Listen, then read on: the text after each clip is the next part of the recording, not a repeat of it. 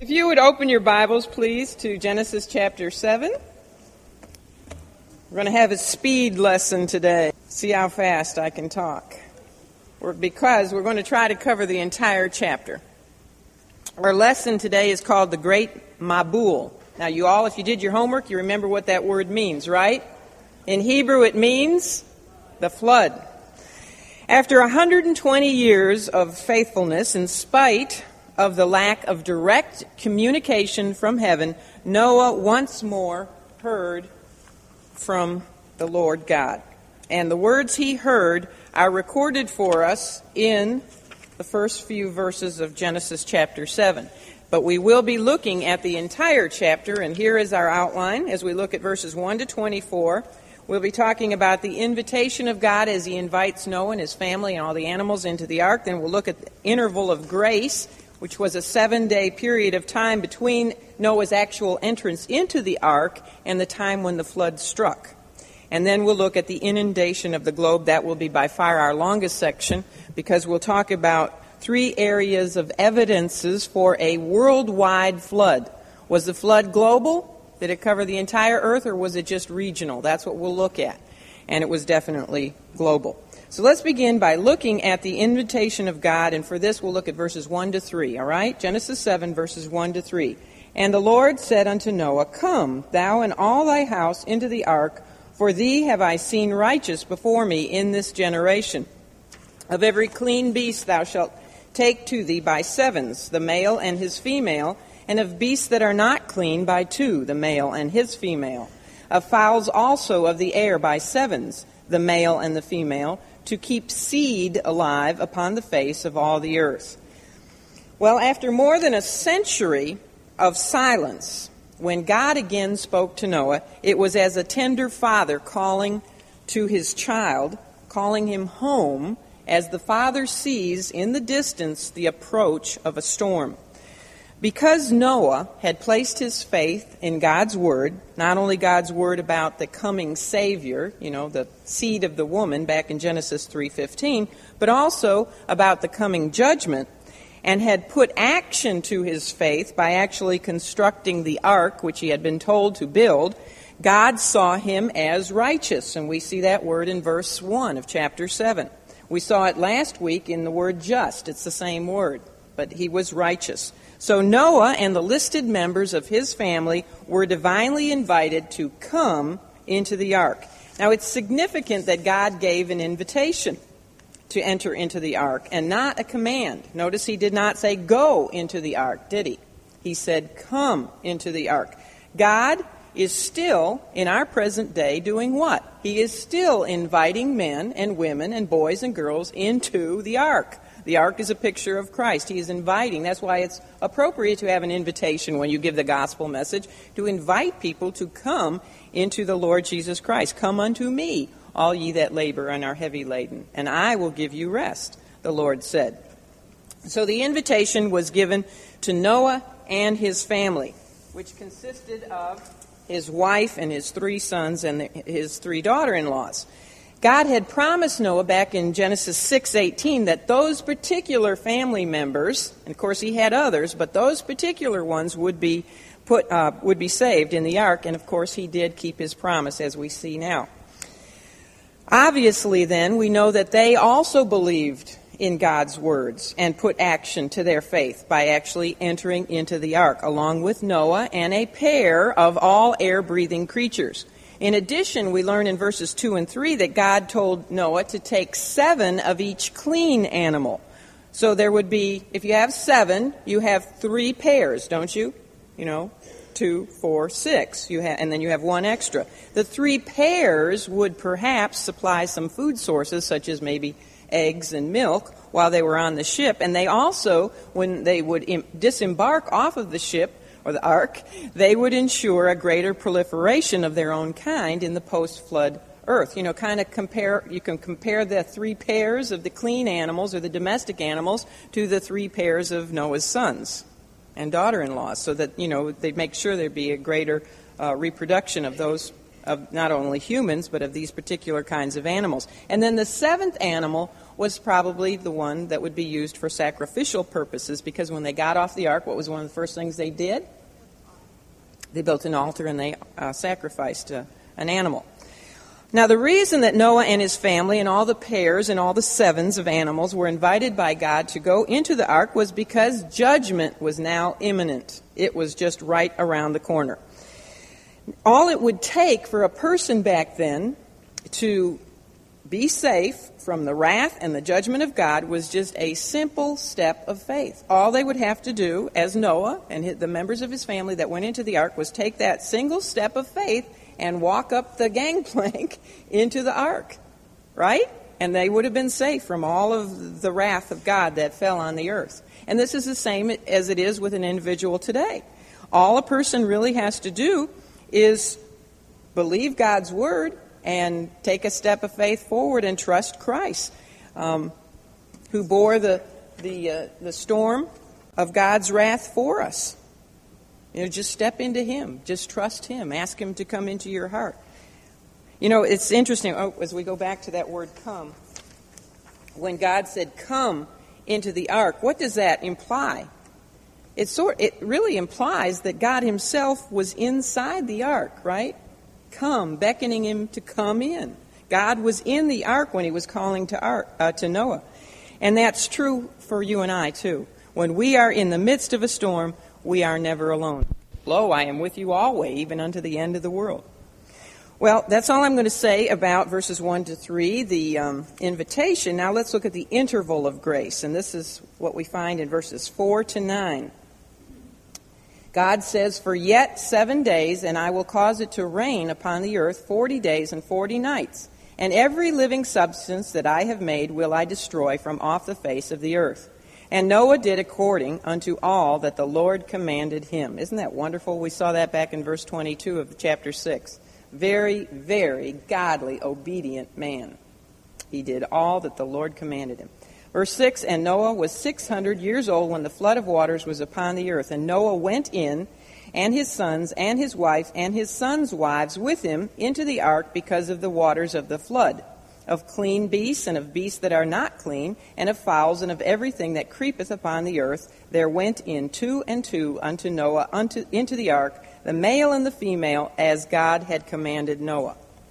Well, here we find that after inviting Noah and his family and all the animals into the ark, God made a rather surprising statement. He said that He would not send the rain upon the earth for another how many days? Another 7 days. He told them to go into the ark. They're now in the ark, but He's saying, I'm not going to send the storm for another 7 days.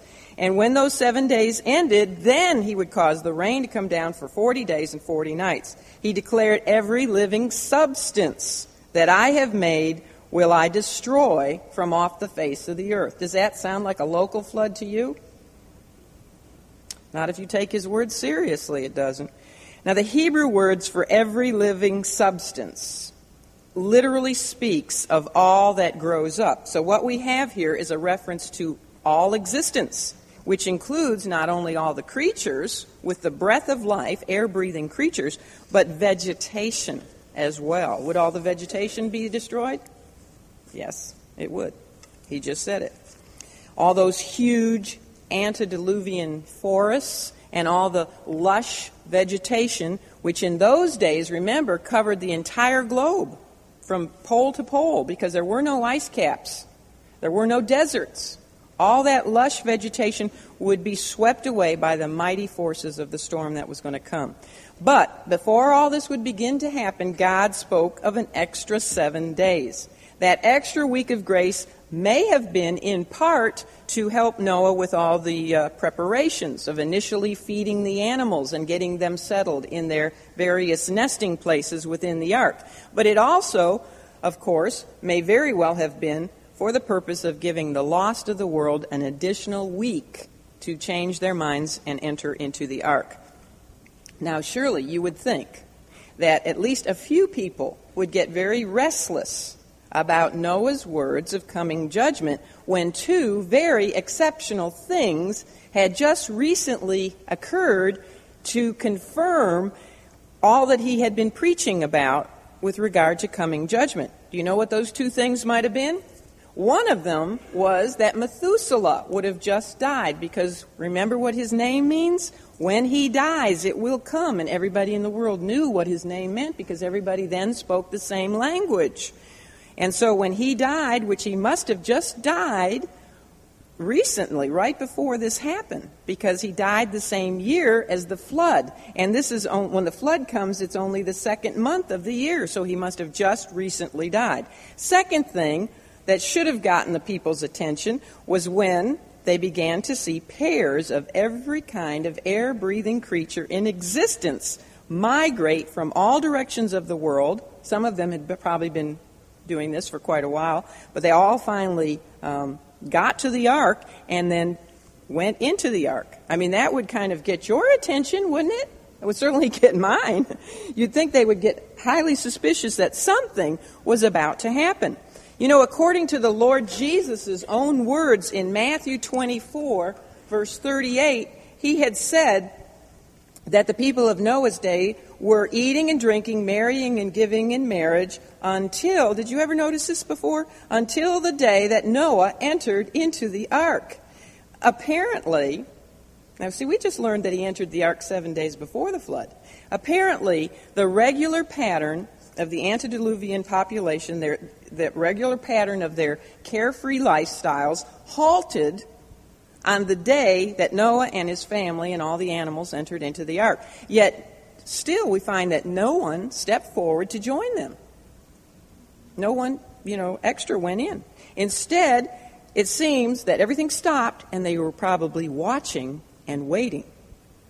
And after a whole day went by, and Noah and all those animals were in the ark a whole day, and they were probably watching the skies, and nothing happened. They probably breathed a little bit freer. And then a second day went by. Then 3 days, 4 days, 5 days, 6 days. And by this time, can't you imagine that they were all back to mocking Noah and saying, "What a fool, what a fool." There he is, spent 6 whole days in that ark with all those stinking animals. He's, just like we said, all these 120 years, he's lost it. And during that entire interval of 7 days, not one additional person took a step of faith forward to place his trust in God's word. You see, they were all uniformitarians, just like we have today, a world full of uniformitarians, people that believe that nothing will ever change from the way things have always been from the very beginning. They denied the reality of God intervening with a catastrophic judgment. But they were wrong, weren't they? When that 7th day came, they found out the hard way that they were wrong. They were dead wrong. Just as the scoffers of these last days that you and I live in, those who laugh at our teaching regarding the flood, the creation to begin with, and the flood, our teaching regarding the rapture of the church, the 7 years of the tribulation, and the second coming of the Lord Jesus Christ, they are also wrong. They may laugh at us now, but they will not laugh when the Lord Jesus Christ comes back. As the men and women of Noah's day mocked him with words like, "Where is the promise of his coming? For all things continue as they were from the beginning of the creation," so do the men and women scorn today Bible-believing Christians such as you and I with the very same words. Essentially, even if they don't say them, that's what they're thinking. And Peter said of such people that they were willingly ignorant. They are willingly ignorant. You know why? It tells us in Romans 1, and it tells us in John 3:19. It's because they love their what? They love their sin, so they are willingly ignorant. In Genesis 7:5, we are once again told of the faithful obedience of Noah. It says he did according to all that God commanded him. And then in verse 6, we are told that Noah at this time was how old? 600 years old. So old Noah, you got to admit, everybody in this room has to admit that that's old. Old Noah, along with his family and all the animals, entered into the ark, as it tells us in verses 7 to 9. And then, After remaining inside for 7 days, what happened? The great Mabbul. The storm began. So let's look at the inundation of the globe, verses 11 to 24. In the 600th year of Noah's life, in the second month, the 17th day of the month, the same day were all the fountains of the great deep broken up, and the windows of heaven were open, and the rain was upon the earth 40 days and 40 nights. In the selfsame day entered Noah and Shem and Ham and Japheth, the sons of Noah, and Noah's wife and the 3 wives of his sons with them into the ark. They and every beast after his kind, and all the cattle after their kind, and every creeping thing that creepeth upon the earth after his kind, and every fowl after his kind, every bird of every sort. And they went in unto Noah into the ark, 2 and 2 of all flesh, wherein is the breath of life. And they that went in, male and female of all flesh, as God had commanded him, and the Lord shut him in. And the flood was 40 days upon the earth, and the waters increased and bare up the ark, and it was lift above the earth, and the waters prevailed and were increased greatly upon the earth, and the ark went upon the face of the waters. And the waters prevailed exceedingly upon the earth, and all the high hills that were under the whole heaven were covered. 15 cubits upward did the waters prevail. That's 22 feet. And the mountains were covered, and all flesh died that moved upon the earth. All flesh died upon the earth, both of fowl and of cattle and of beast and of every creeping thing that creepeth upon the earth, and every man. All in whose nostrils was the breath of life of all that was in the dry land died. And every living substance was destroyed, which was upon the face of the ground, both man and cattle and the creeping things and the fowl of the heaven, and they were destroyed from the earth. And Noah only remained alive, and they that were with him in the ark. And the waters prevailed upon the earth 150 days. Does that sound like a local flood? Not unless you have a really good imagination.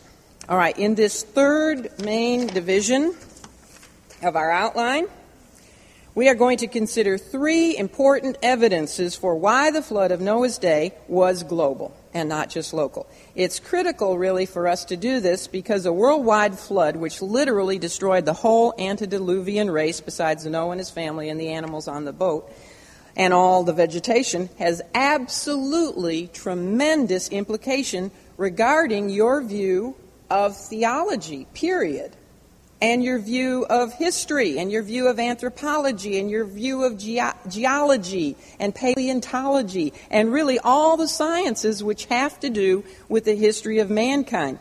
If indeed the Bible means what it clearly seems to imply with a natural reading, which is what we just did, and it clearly seems to imply that God did sovereignly intervene in the affairs of men and in the processes of nature by way of a catastrophism, the global flood, then mankind should very seriously consider what the Bible prophetically warns about another judgment yet to come, another global judgment, rather than holding to a uniformitarian view that the existing physical processes which can be seen and tested in our own present world account for all past changes in the universe, and that there is no possibility of past or future miraculous alteration of those processes by their creator, men should be willing to consider the evidence which is readily available, I mean everywhere available, to support a flood which once inundated this entire globe. There is strong support, not only from the Bible itself, but from the sciences, for a past worldwide flood.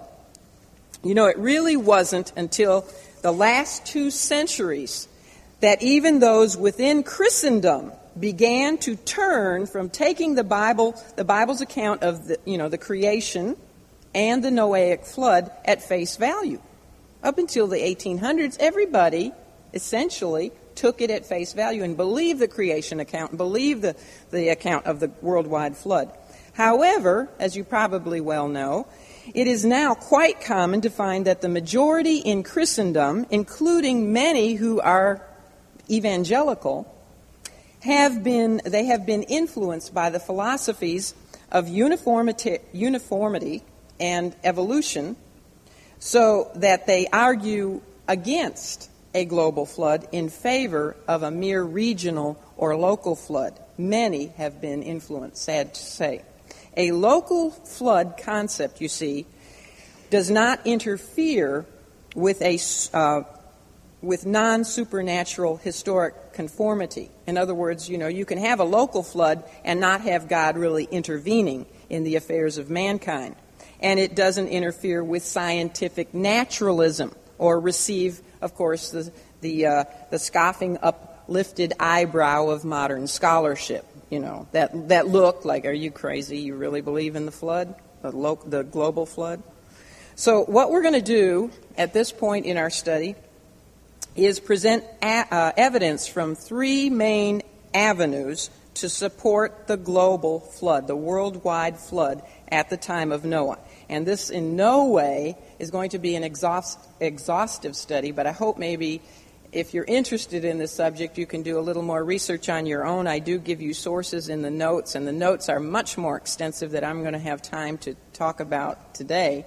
So do be sure to read your notes and share them with your husbands or anyone who maybe is not quite so sure about this flood business, because there is plenty of evidence out there that there was indeed a global flood.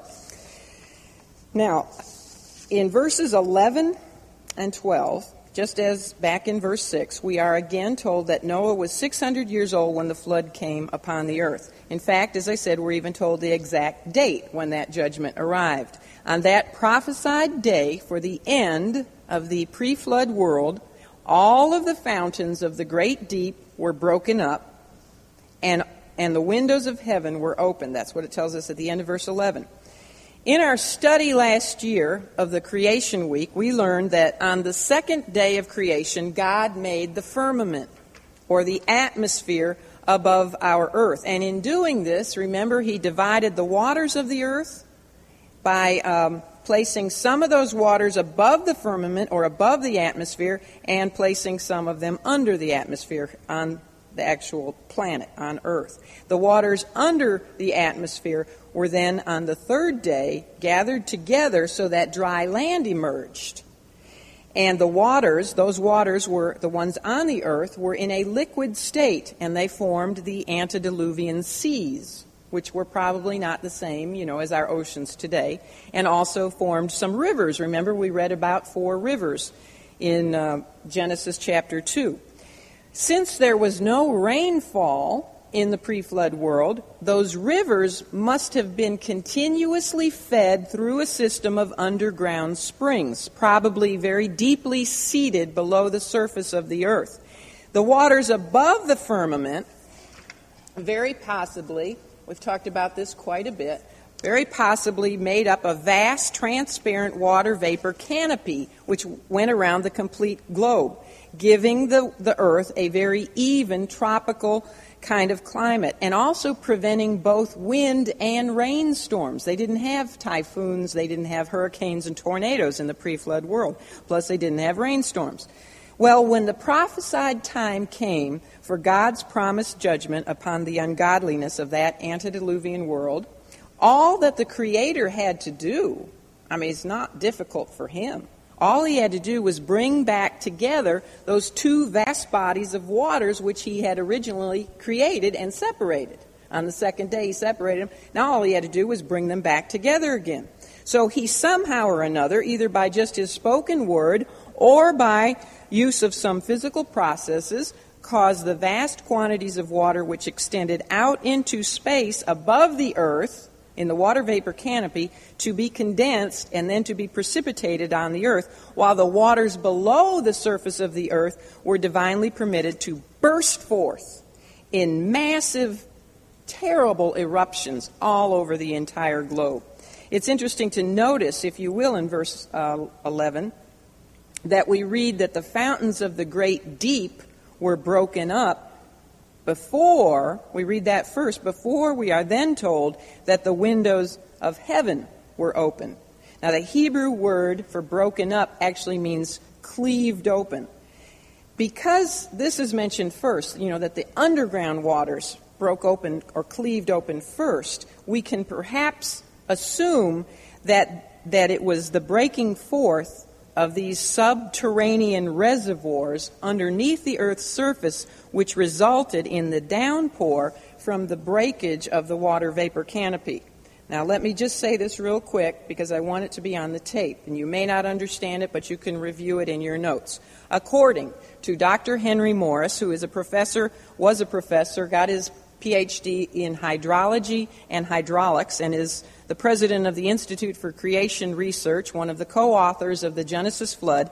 He said the most likely cause for a sudden release of the whole underground system on the same day. Now remember, this is on the same day it happened, so everything all over the earth would break forth on the same day, would have been a rapid building up and surging forth of intense pressure throughout the entire subterranean water system. And this, in turn, would have probably been caused by a very quick rise in temperature, from the core of the earth all throughout this system. The pressure rise caused by God's divine permission, perhaps through a series of nuclear reactions involving the heavy elements deep in the earth, or perhaps by way of various combinations of seismic and volcanic activity, may have resulted in the first fountain of the great deep breaking loose. Then the pressurized fluid, which would have erupted out into the air, kind of like a volcano just erupting, all that fluid would break out into the air and weakened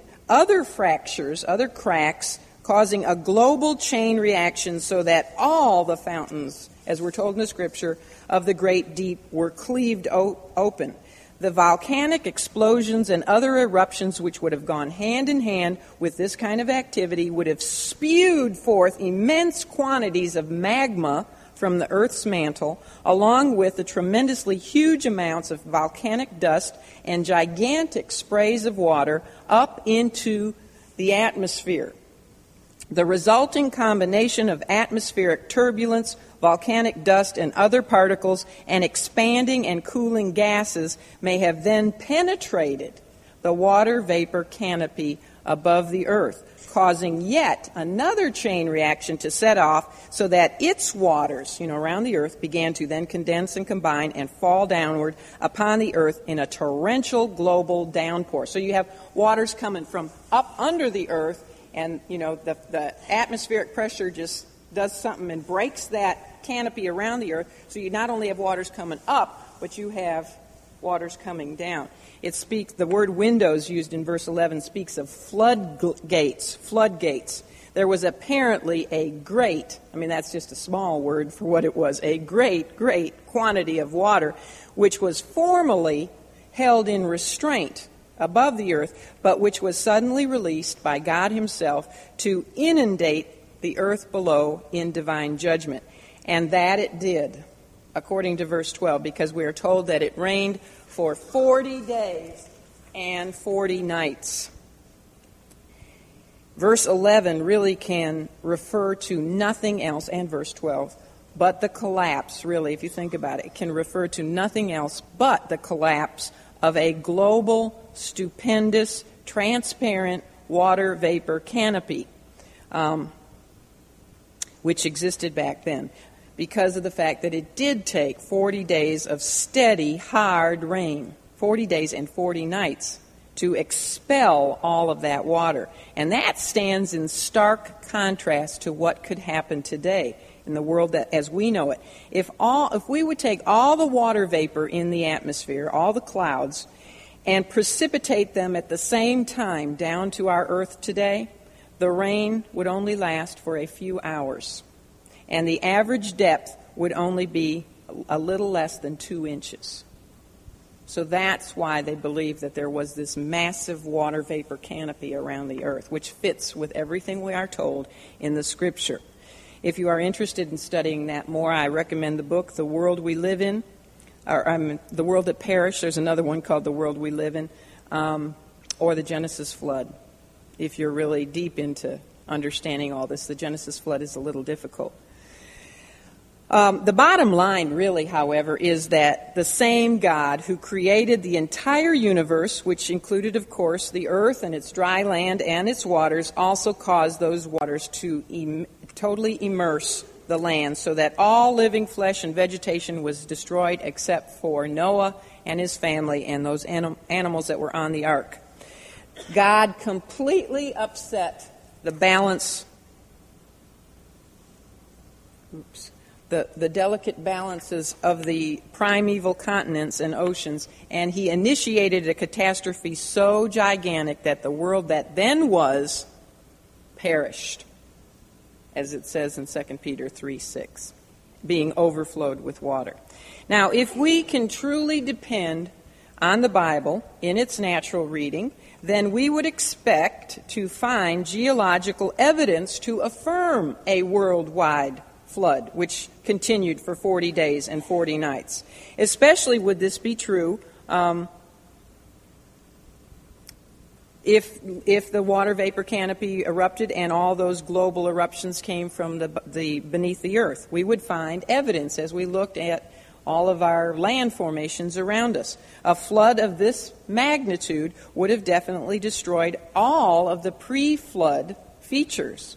So when you think of the pre-flood in Noah's day, don't think of the same kind of mountain ranges we have today.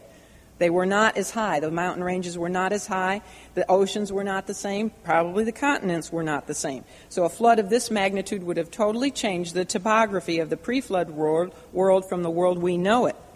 And it would have redeposited the eroded materials everywhere in the stratified sedimentary rocks of the Earth's crust. Dr. Morris, again I quote from him, he says, "Not only do such sedimentary rocks abound all over the world, but they give much evidence of having been formed by rapid and continuous depositional processes.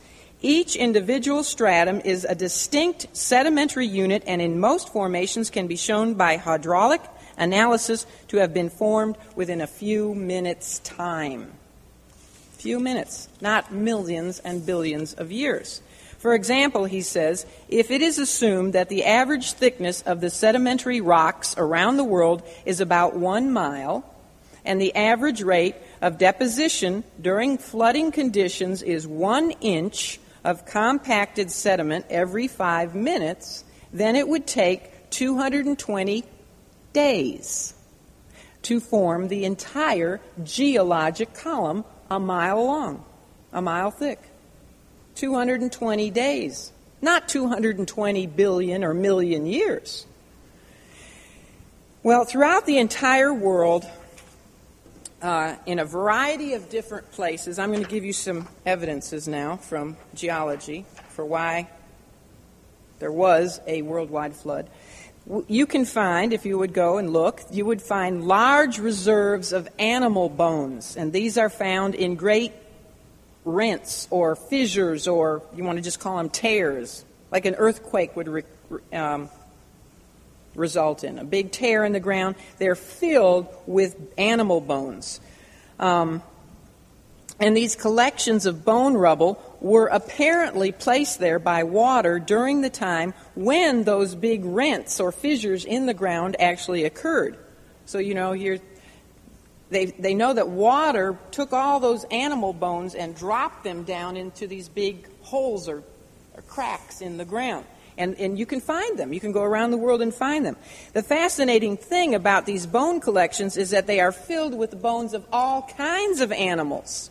They're filled with elephants, elephant bones, rhinoceros bones, horses, pigs, oxen, you name it.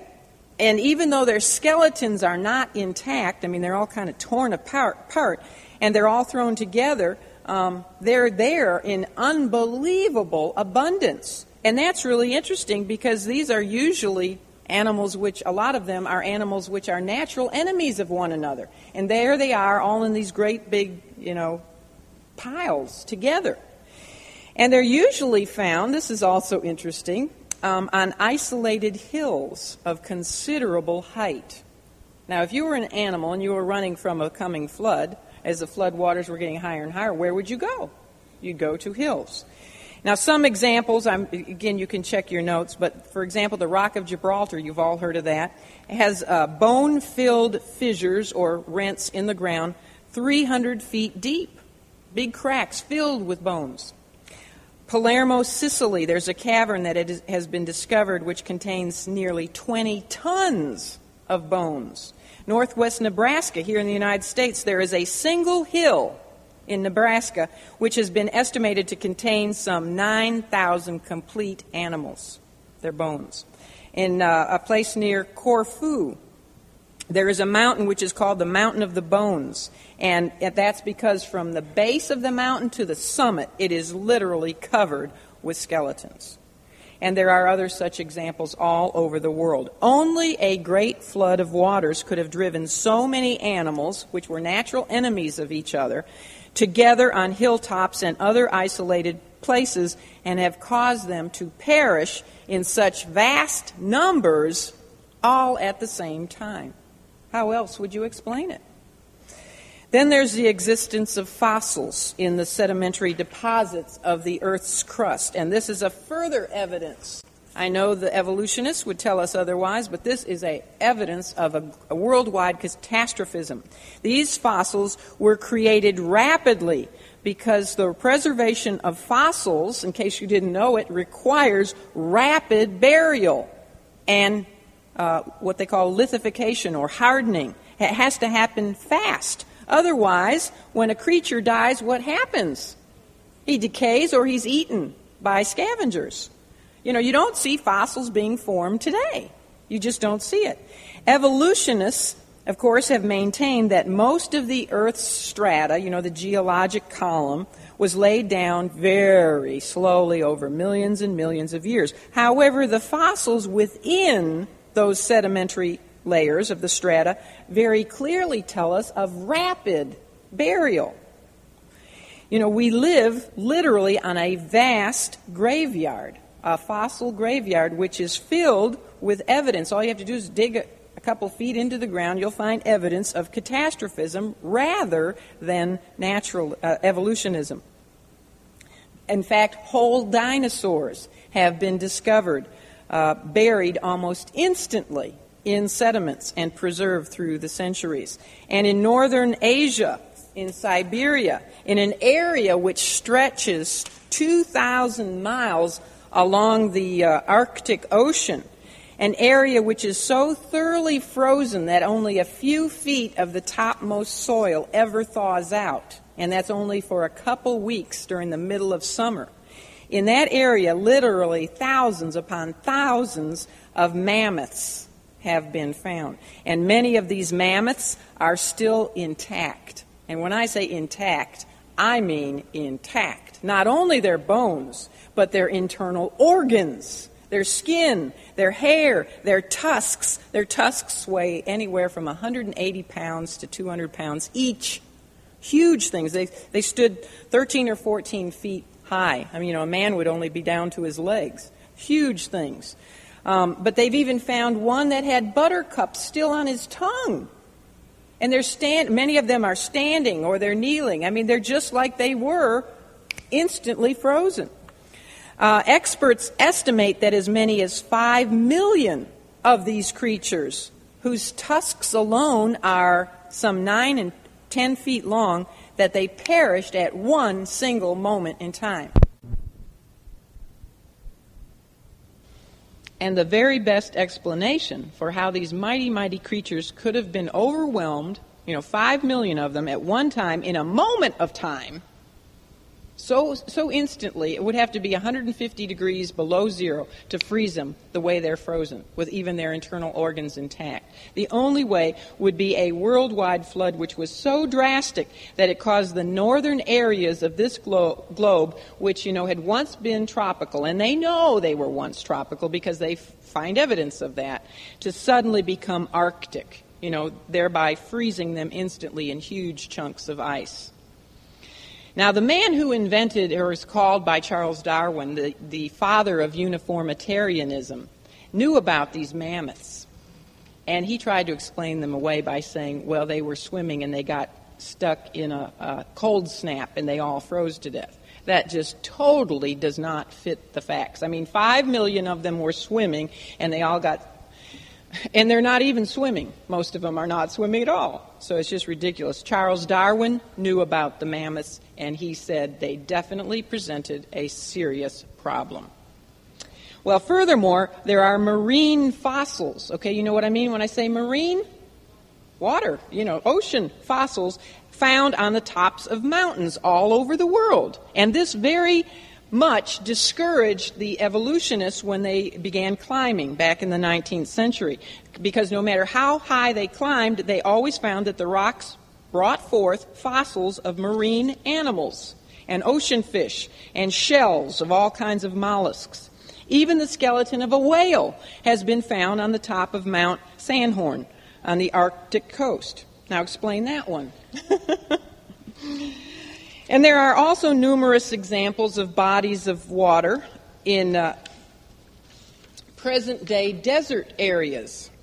Sometimes I don't have a picture, so I just show you something else, all right? This is not a desert area, but there are a lot of what they call inland bodies of water or fossil lakes, and they are best explained by a global flood. In other words, they know that in the past some of these lakes were huge. One of them I read covered the entire Great Lakes region. Another one covered most of the state of New York. Another one covered not only Minnesota, North Dakota, but the Canadian provinces, and these are big provinces, of Saskatchewan, Manitoba, and Ontario. I mean, huge inward lakes far from the oceans that we have today. And they can't explain. A flood, only a flood of the size described in the Bible would give willing geologists, see, that's the key, they have to be willing, a satisfactory explanation for these mysterious lakes which they found so far inland. And coal is another geological evidence for biblical catastrophism. Although it was once thought that coal had to take millions of years to form, they now know today, it's been proven in laboratory settings, that coal can be created very, very rapidly. There is no evidence today of coal being created in modern swamps or anywhere else in nature. So what caused the Earth's vast deposits of coal? And the same question we could ask about a lot of other substances in the Earth as well, such as the vast amount of oil fields we have in our Earth. It is very scientifically possible for the Earth's coal beds and also the oil fields to have been created at one time through the burial of large quantities of vegetation and animal matter by global flood activity. And this thinking fits very well with the fact that coal deposits are always found in sediments deposited there by water. And they are commonly associated also with huge masses of marine fossils. So there it is. There's the evidence. I mean, just look at it with willing eyes. It's also interesting to know that throughout the world, fossilized trees, okay, like I've got here in this picture, are buried in the sedimentary layers. The trees seem to have sunk to the bottom of tremendous floodwaters and been buried. And this happened when, Mount St. Helens erupted. In fact, fossilized trees are found at all kinds of various angles, as you see in this picture, in the sedimentary layers, or even standing upright, or even upside down. I explain how a tree got upside down like that, okay? Here's the root of it, and here's the top of the tree. And sometimes these petrified logs are even found buried in layers of coal and mud. Sometimes, and this is really the interesting part, sometimes even extending through multiple layers of the strata, which evolutionists would tell us, that each one of these strata here took millions of years to lay. And yet, there are petrified logs which extend through multiple layers of the strata. Now explain that one. You can't. with your uniformitarian mindset. You cannot explain it. So the tree fossils are another indication that the strata of the geologic column was laid down quickly under flood conditions, not over millions of years. The sediments of the earth do not exhibit strong evidence of evolution either. And these different layers here.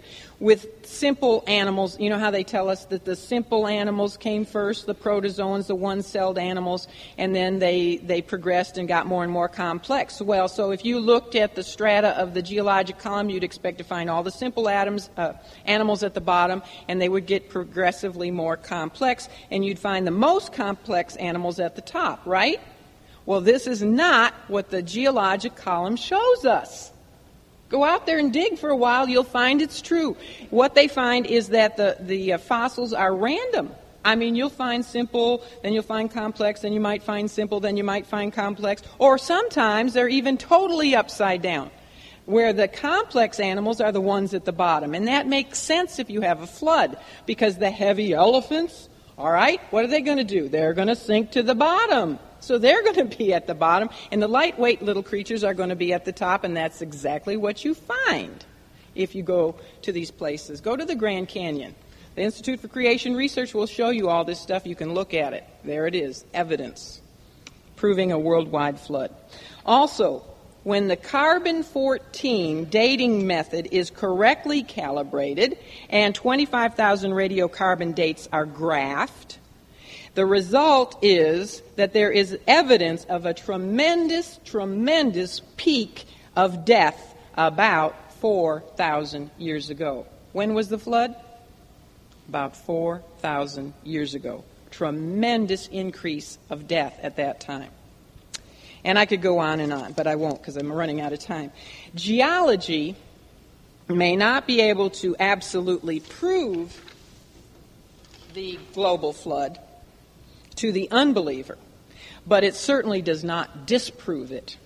Actually, for the person who believes God's word, geology demonstrates that there is no reason not to take the Bible literally when it speaks of a worldwide catastrophic flood at the time of Noah.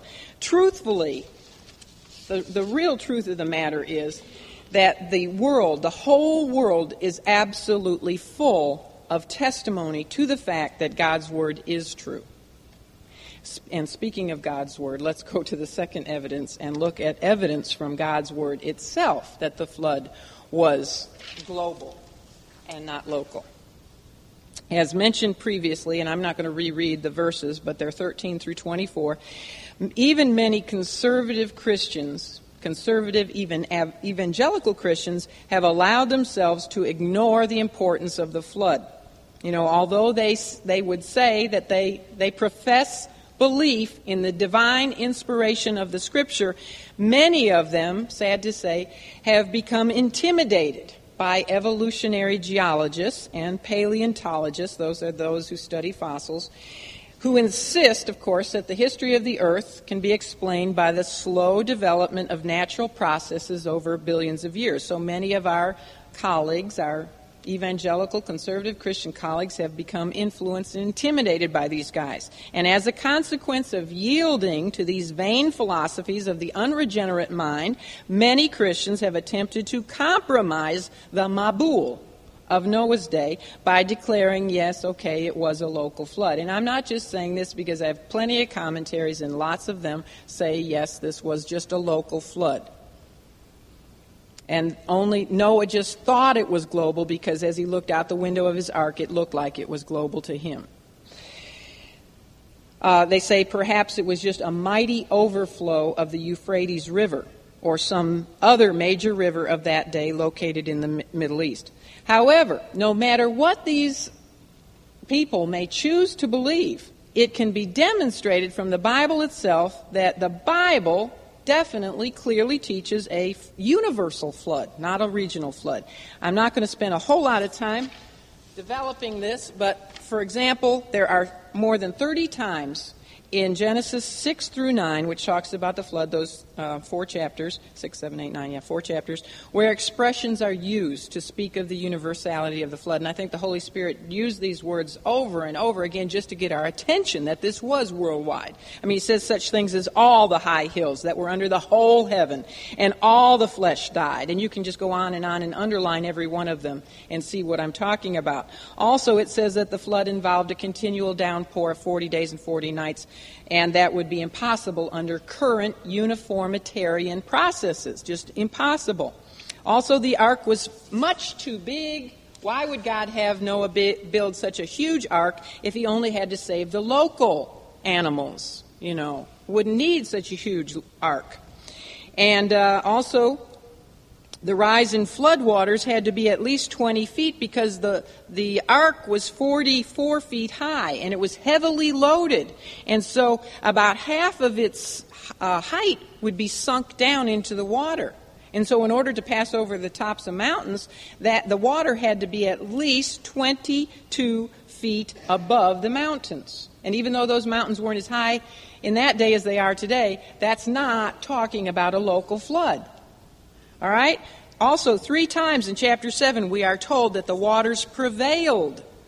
And the Hebrew word for prevailed means were overwhelmingly mighty. Now, Moses would have had to really be exaggerating if he was speaking of just a local flood. Furthermore, it says in Job 12:15 that the waters overturned the earth. We also have 2 Peter 3:6, which says that the world that then was, being overflowed with water, did what? Perished. We're also told in verses 19 and 20 of chapter 7 that the waters prevailed exceedingly upon all the earth. And so that even all the high hills under the whole heaven were covered by 15 cubits. And it says even the mountains were covered. In verse 21, the scripture clearly states that all the flesh died that moved upon the earth. And if that was speaking just of a local flood, why in the world would all flesh die? I mean, when there's a local flood like we had a year ago down in the East Coast, a few people might die, but not everybody dies in a local flood, especially, creatures. They can run off somewhere else, and birds can fly away. Verse 22 says, all in whose nostrils was the breath of life, of all that was in the dry land died. Verse 23 says, every living substance was destroyed on the face of the earth. And then we are told additionally that only Noah and those who were with him remained alive. How do you take that and say, well, it was just an overflowing of the Euphrates River? You can't say you believe in the divine inspiration of Scripture and say that. You just can't. The statement that says the waters prevailed upon the earth 150 years, again, has to indicate, that means, not years, days, that after the 40 days and 40 nights of steady rain, for an additional 110 days, the water stayed at its highest level, which was 22 feet over the mountains. And we know it took them a year before they could disembark from the ark. That rhymes, disembark from the ark. That's not a local flood, no matter how you look at it. Now, even though this evidence is not in chapter 7, I do want to share this one because I think this is very, very important. God promised Noah that he would never again send such a flood. Did he not? Now, God is a liar if that was a local flood. Because over and over and over again, this world has experienced local or regional floods. So there you have it. Now, the last thing we're going to talk about is the evidence of the global flood from traditions. And this is really interesting. If indeed a worldwide flood took place and all human beings across the face of the entire world are the descendants of only 8 survivors, then it would be natural to expect to find some record of the global catastrophe in the ancient records of people groups everywhere. No matter where you'd go in the world, would not you expect to find some kind of story about a one-time world flood? Other than from the Scripture. Well, this is precisely what has been found, because legends and mythologies of nations and tribes literally all around the world contain accounts of a time long ago when the earth was covered totally with water. The people having these stories, although they vary in some of their details, must have them because of their common descent from the flood's actual survivors. Now, anthropologists have collected at least 59 flood legends just from North America, 46 flood legends from Central and South America, 31 from Europe, 17 from the Middle East, 23 from Asia, and 37 from the South Sea Islands and Australia. And although, of course, it's impossible for me to give all of them to you, I do want to give you a sample of some of them in order to demonstrate our point that such numerous ancient accounts of a universal flood has to give evidence of the fact that this flood actually did occur. From excavations done in the ancient city of Nineveh, which was once the capital of Assyria, they have found cuneiform inscribed tablets that tell of a worldwide flood which was brought about by the wickedness of men and women. It also tells about the selection of animals and people that were saved by being taken into a large ship the size of a huge cube. All right, now some of these details are not going to match up with Scripture, but just listen to the main idea of it. You know, we know the ark was not a cube, it was a rectangle. Also, this account from ancient Nineveh speaks about a raven and a dove and a swallow, they added that, being sent out of the ship. And then after the flood, there was a thanksgiving offering which was made to the gods. And the account ends, this has actually been found. The account ends with a covenant which guaranteed that the earth would never again be destroyed in such a way. And there are similar stories of destructive flood and the salvation of a few people, just a few human beings, which literally abound among our own American natives, the Indians, the American Indians. On the west coast, we have the Athapascan tribe, which tells of a story in which only one man, I can't pronounce his name, is saved alive by riding on the head of a mythological figure named Earth. And this was a flood story. He was saved, by riding on the head of that mythological figure. Then the Arapaho Indians tell how the first Arapaho escaped a world flood by sitting on a high mountain. The Algonquin Indians tell about a great evil snake brought a flood upon all human beings, and how only some were saved by the daughter of one of the spirits who helped them get into a boat. Then the Indians of Peru say that many years before there were any Incas in the world, everyone was drowned by a great flood. Only 6 people survived, and they survived on a huge raft. The people who originally inhabited Cuba, they have a story. They believed that an old man knew ahead of time that the flood was coming, and so he built a great ship, and he went into it with his family and with a whole lot of animals. And then, after getting very weary from the long days of the flood, he sent out a crow, which at first did not return because it fed on decaying, floating bodies. But after a while, it came back to the ship with a green branch in its mouth.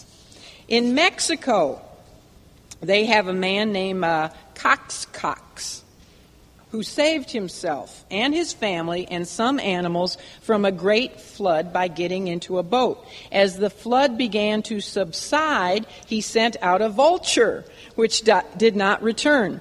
And then, this is interesting, then he sent out a hummingbird, which did return, carrying a branch with green leaves. The natives of Alaska believe that the father of their ancestors was warned in a dream of a coming flood which would destroy the whole world. So he built a big raft, and he saved himself and his family and some animals. Well, the animals back then, Dr. Doolittle, they could talk. And so after a while, the animals began to complain about being on the raft after so many long months. So when the waters finally went down and everybody got to get back onto the dry land, the animals were punished by losing their ability to speak.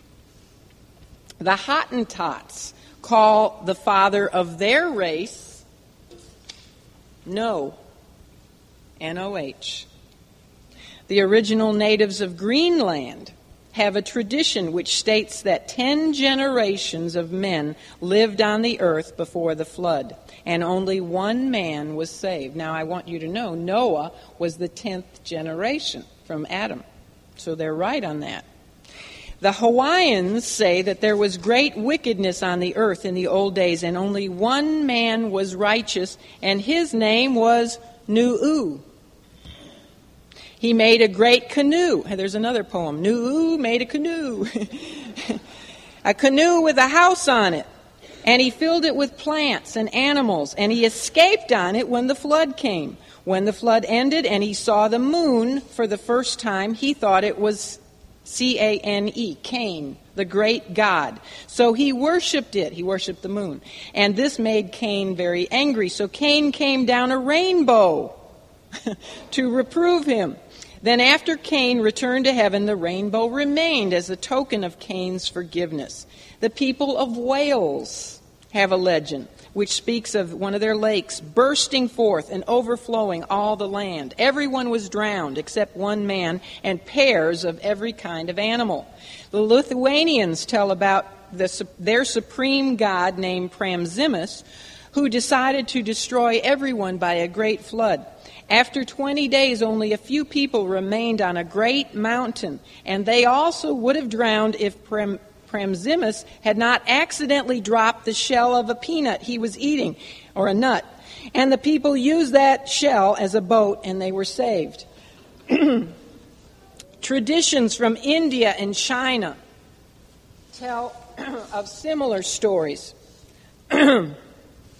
Here's an interesting one from the Hindus in India.